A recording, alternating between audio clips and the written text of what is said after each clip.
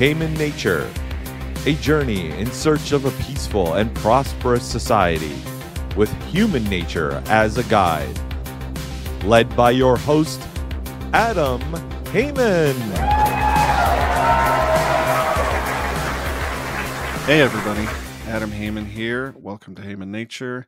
I'm solo again because this episode is going to be part 2 of my interview with Stephan KINSELLA. So hopefully you've already listened to part 1. Let me give you his bio again. Stephan KINSELLA is a libertarian writer and patent attorney in Houston, Texas. He has spoken, lectured, and published widely on various areas of libertarian legal theory and on legal topics such as intellectual property law and international law.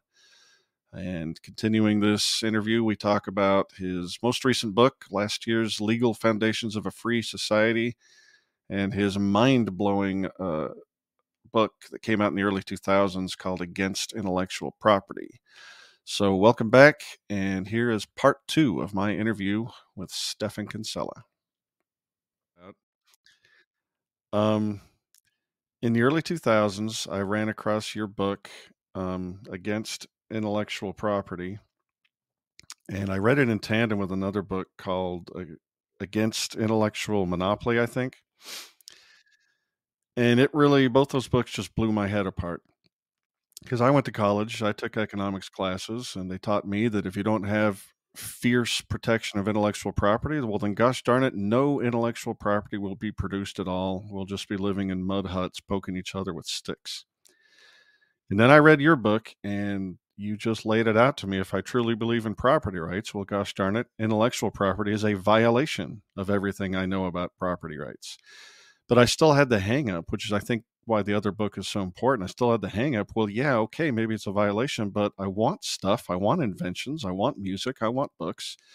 And that other companion piece was really great, just an empirical analysis over the centuries of all these cases where plenty of these things were and are produced, and there's no intellectual protection at all. In fact, I'd like to see that book updated, because in the digital age, I think it's even more, it's more obvious, the truth that you do not need IP, and in fact don't have IP, when so many things can easily be pirated and copied, and yet people still produce and can make money.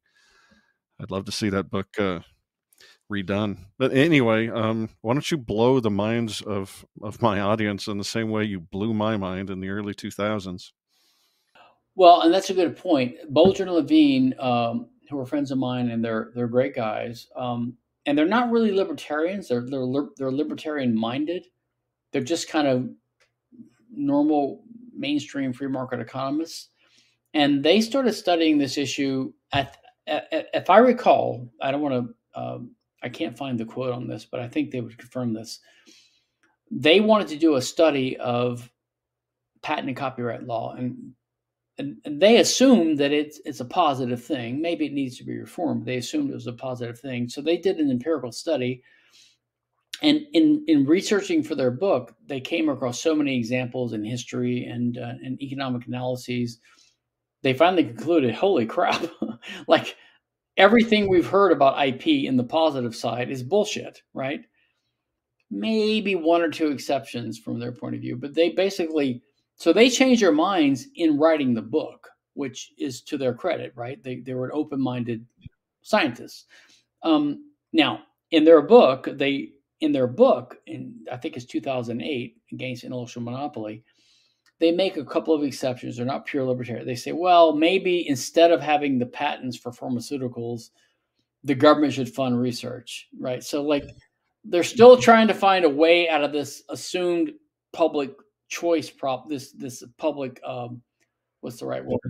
The public goods problem. Like, yeah, there will be an underproduction of certain goods. But they said, well, the patent system's not going to do it. And they're right about that. They said, maybe the government should just fund it.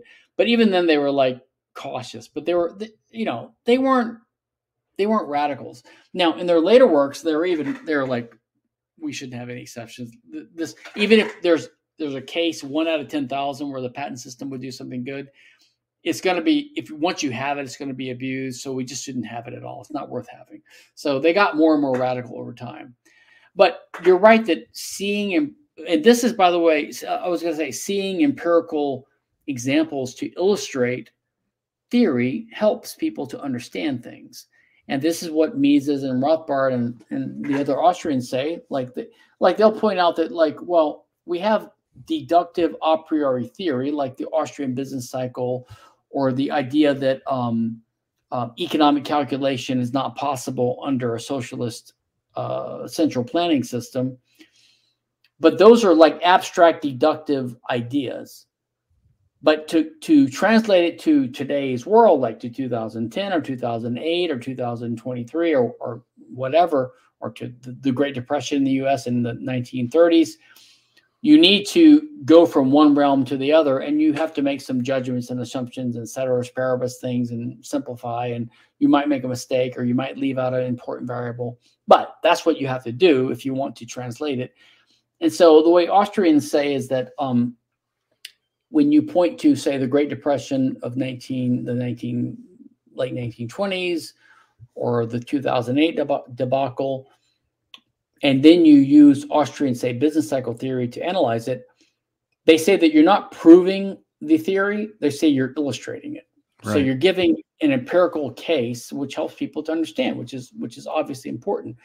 And so I agree that the empirical guys who come up with example after example after example, like Bolger and Levine and many other bloggers and commentators, including me to some degree, is to help illustrate and to highlight. So I had a friend, for example, recently, like I pointed out that so my argument is more, it's not, I won't say it's deontological, but it's principled. It's like pointing out that ultimately what we care about is property rights, and that patent and copyright, the problem with them, which are the principal forms of intellectual property, okay, patent and copyright, the principal problem with them from a human point of view, from a moral point of view, is that they do violate property rights, okay? So that's the problem, because they prevent you from using your own property as you see fit. So if someone has a copyright, that means I can't print a book with my own paper and my own ink. I can't print this book.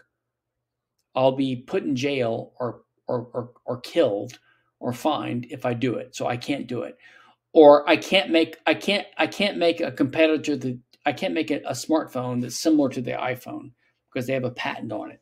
So ultimately, and that's obviously unjust. Like I should not be prevented from printing a book or saying what I want or giving a speech or putting on a play or saying what I want, or making a movie of what I want, or making a device for sale on the free market that I want, unless I'm violating someone's rights.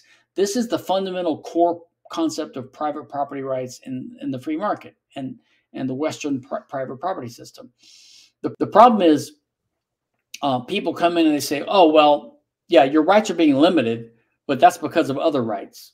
So they just invent a new concept of rights, which they call intellectual property rights.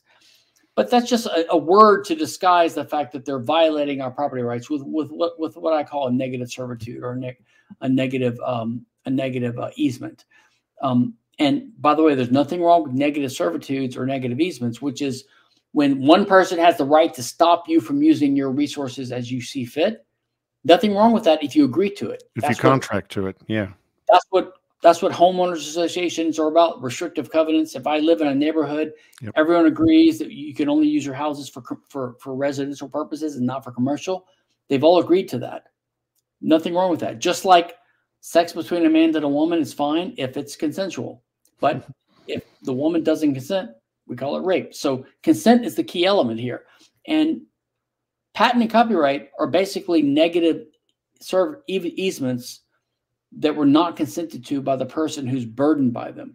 That's ultimately the problem. So that's the justice part. So you can say, okay, it's unjust.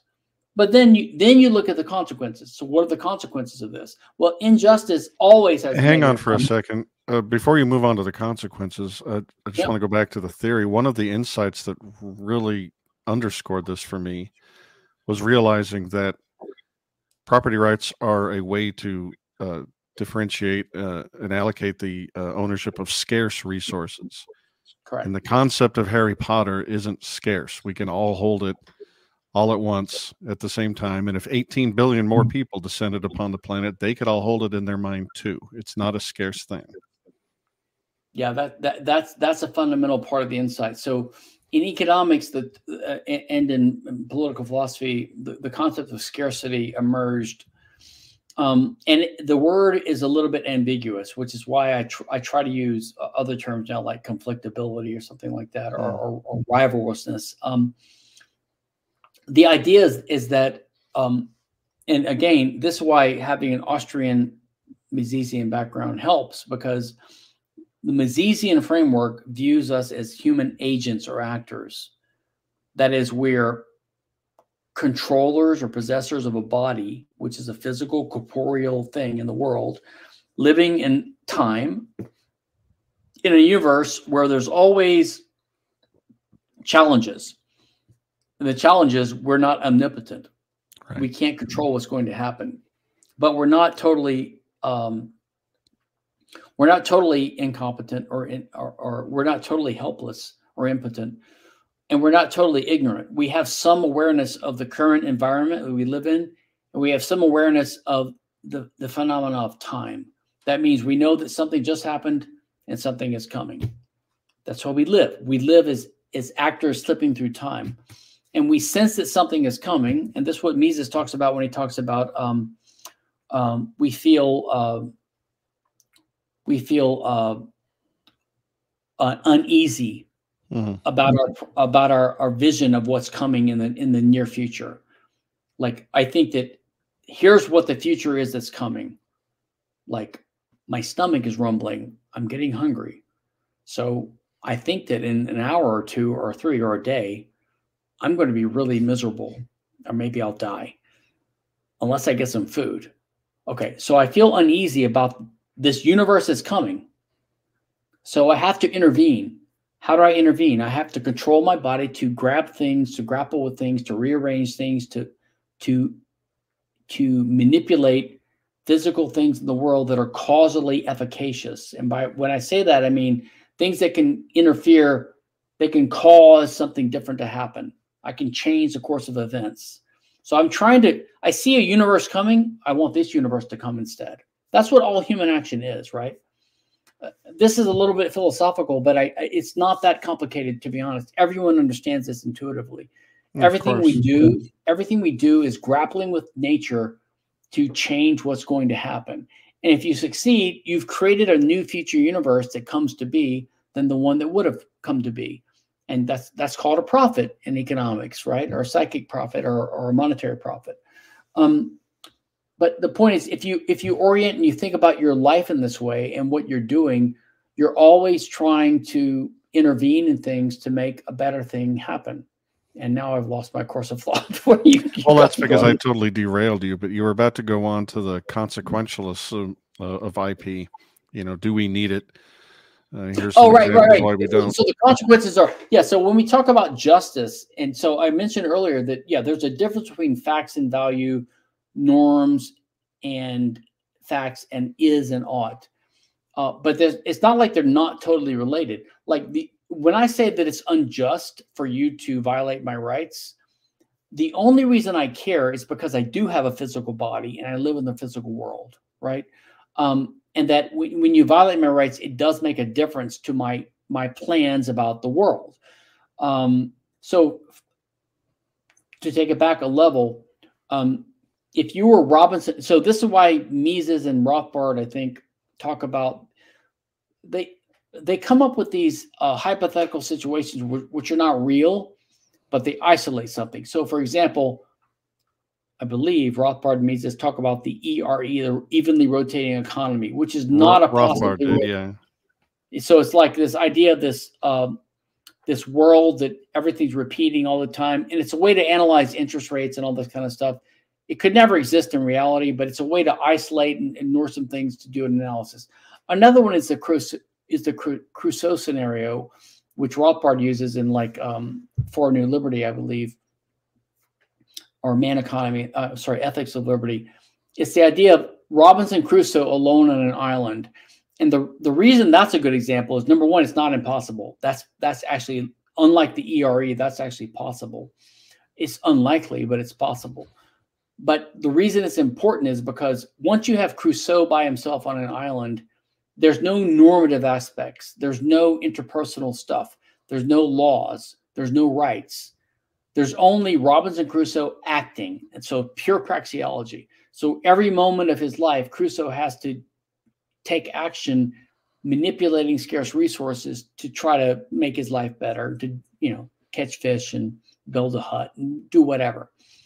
When you introduce other people, which we call society, then you have a couple of elements. Number one, your life is better because you have social intercourse with other people, and you have the division of labor, and you have living in society, and we're a social species, and all. So you have that benefit. But the negative is that when you're a Crusoe on an island, you had possession of a given resource, you had no danger. No one was going to take it from you. But now in society, now there's other people who could use the same resource for their own ends. So now you have potential conflict over these resources. So when you have society, there's benefits to it, but the danger is that you could have conflict. What's conflict over? Conflict is over things that you could have conflict over, which is the things you want to use that are of the nature that they can only be used by one person at a time. Now, an idea or information, as you were alluding to, like if I learn how to bake bread on a fire, or I learn how to kill an animal and take its skin and make clothing out of it, or I learn how to build a log cabin to live in it, those ideas, if other people witness that and learn from it, they can imitate that, and they can do that and make their own lives better. But those are not things that there can be conflict over, because I can build my own log cabin and someone else can build their own log cabin, even though I'm the first guy that thought of it, right? And by the way, no one's ever the first one that thought of anything. So all inventions are incremental anyway, but that's not even the point. Even if I was the first one that thought of building a log cabin or using fire to cook food to make it tastier or healthier, if I do it in public and someone witnesses that and they learn from it, and then they copy that technique in the use of their own resources, they're not violating my property rights because they're not stopping me from doing what I could do.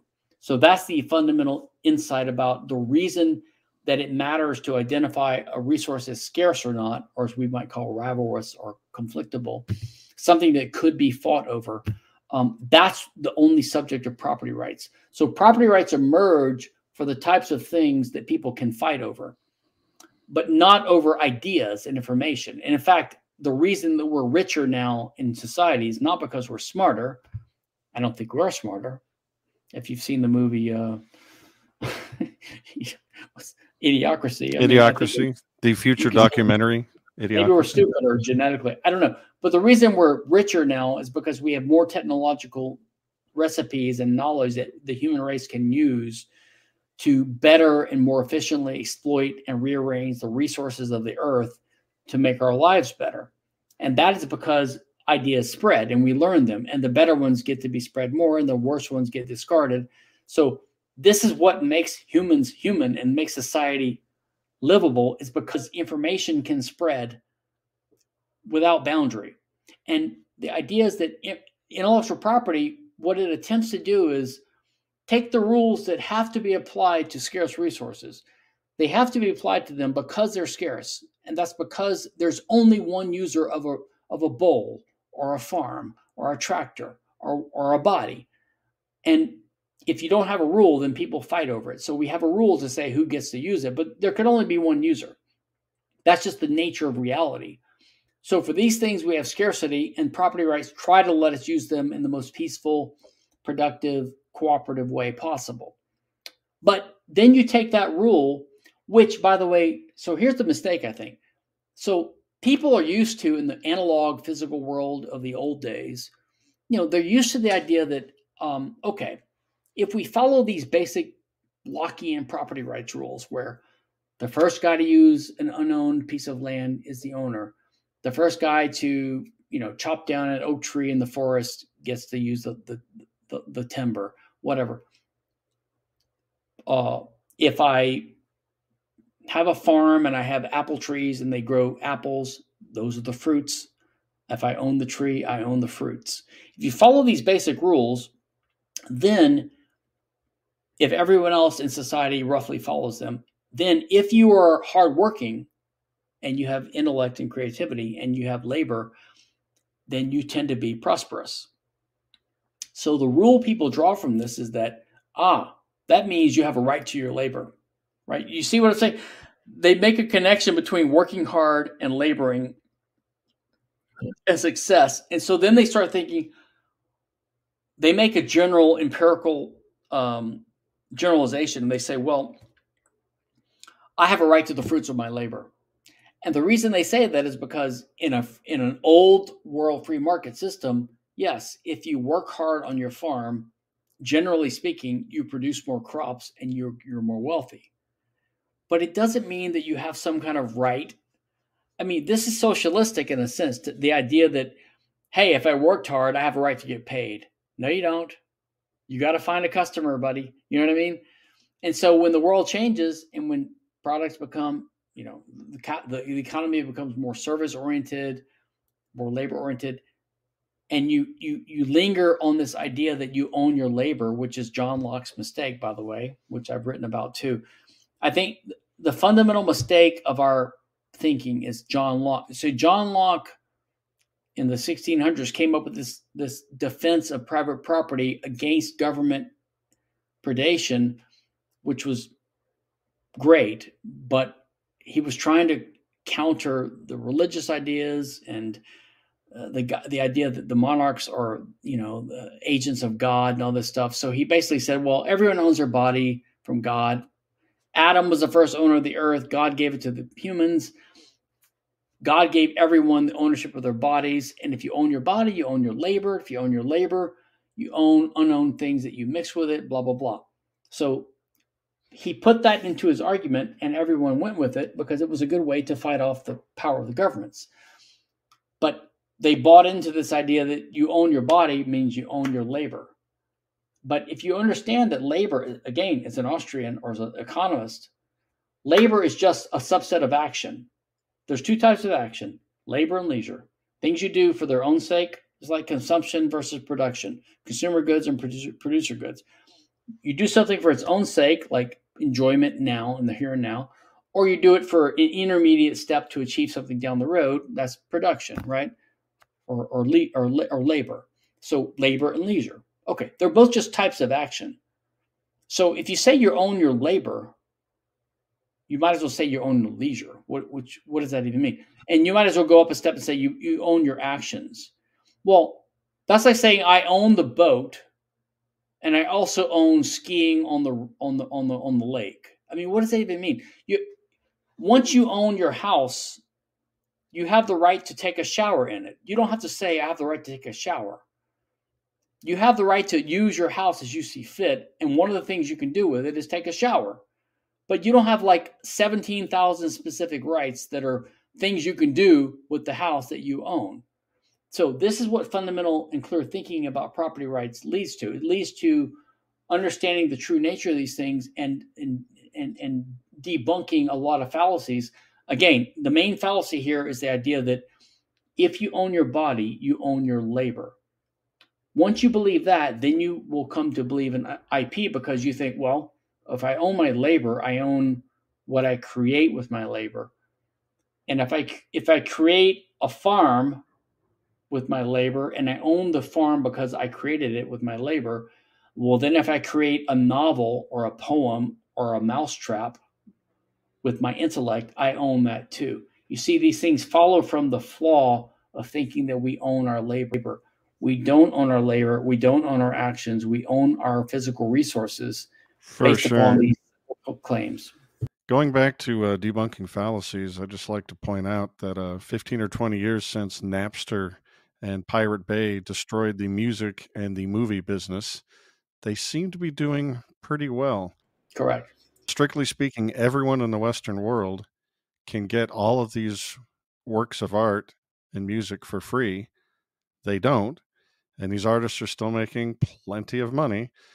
And, touring is a thing. It's, again, why I think Against Intellectual Monopoly needs to be rebooted just to show how many more illustrations there are of that principle in the modern age. Yeah, I'll say a couple things about that. Well, first of all, Bulger and Levine they published that book with Cambridge University Press, which is a mainstream publisher, and it is online actually. And it's online because when they published it in 2008, they negotiated with Cambridge. They said, we're writing a book attacking copyright. We don't really want to have it paywalled. And so they persuaded Cambridge to let them put a free version online.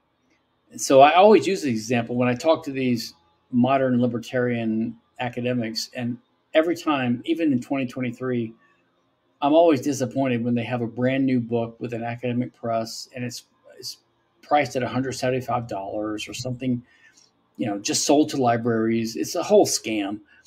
And I'm like, why would you spend years of your life writing a book that no one can read? And they say, well, that's just the system. I'm like, but it's not. I said, Bolger and Levine, they actually try. Did you ask Oxford or Cambridge or whatever academic? Did you ask them, hey, could I negotiate with you a free online version? No, they don't even try because they're totally clueless academics. I don't get that. That's a separate criticism. Very good. Well, Stephan, I've held you far over the time I promised, and I cannot thank you again for coming on my little show here and blessing me with your wisdom and insight. I truly appreciate it. I enjoyed it, Adam. Thanks so much. Hey, everybody. Thanks for listening to part 2 of my interview with Stephan KINSELLA. I had a great time. He had a great time, and I sure hope you had a great time and learned something. Hopefully, it blew your mind a little bit. Please hit the like and subscribe buttons. I'm sorry for asking. It is annoying, but it really, really helps the show. So if you liked it, please indicate such to our Lord, the great algorithm in the sky, and hit the like and subscribe buttons. Thanks. Bye.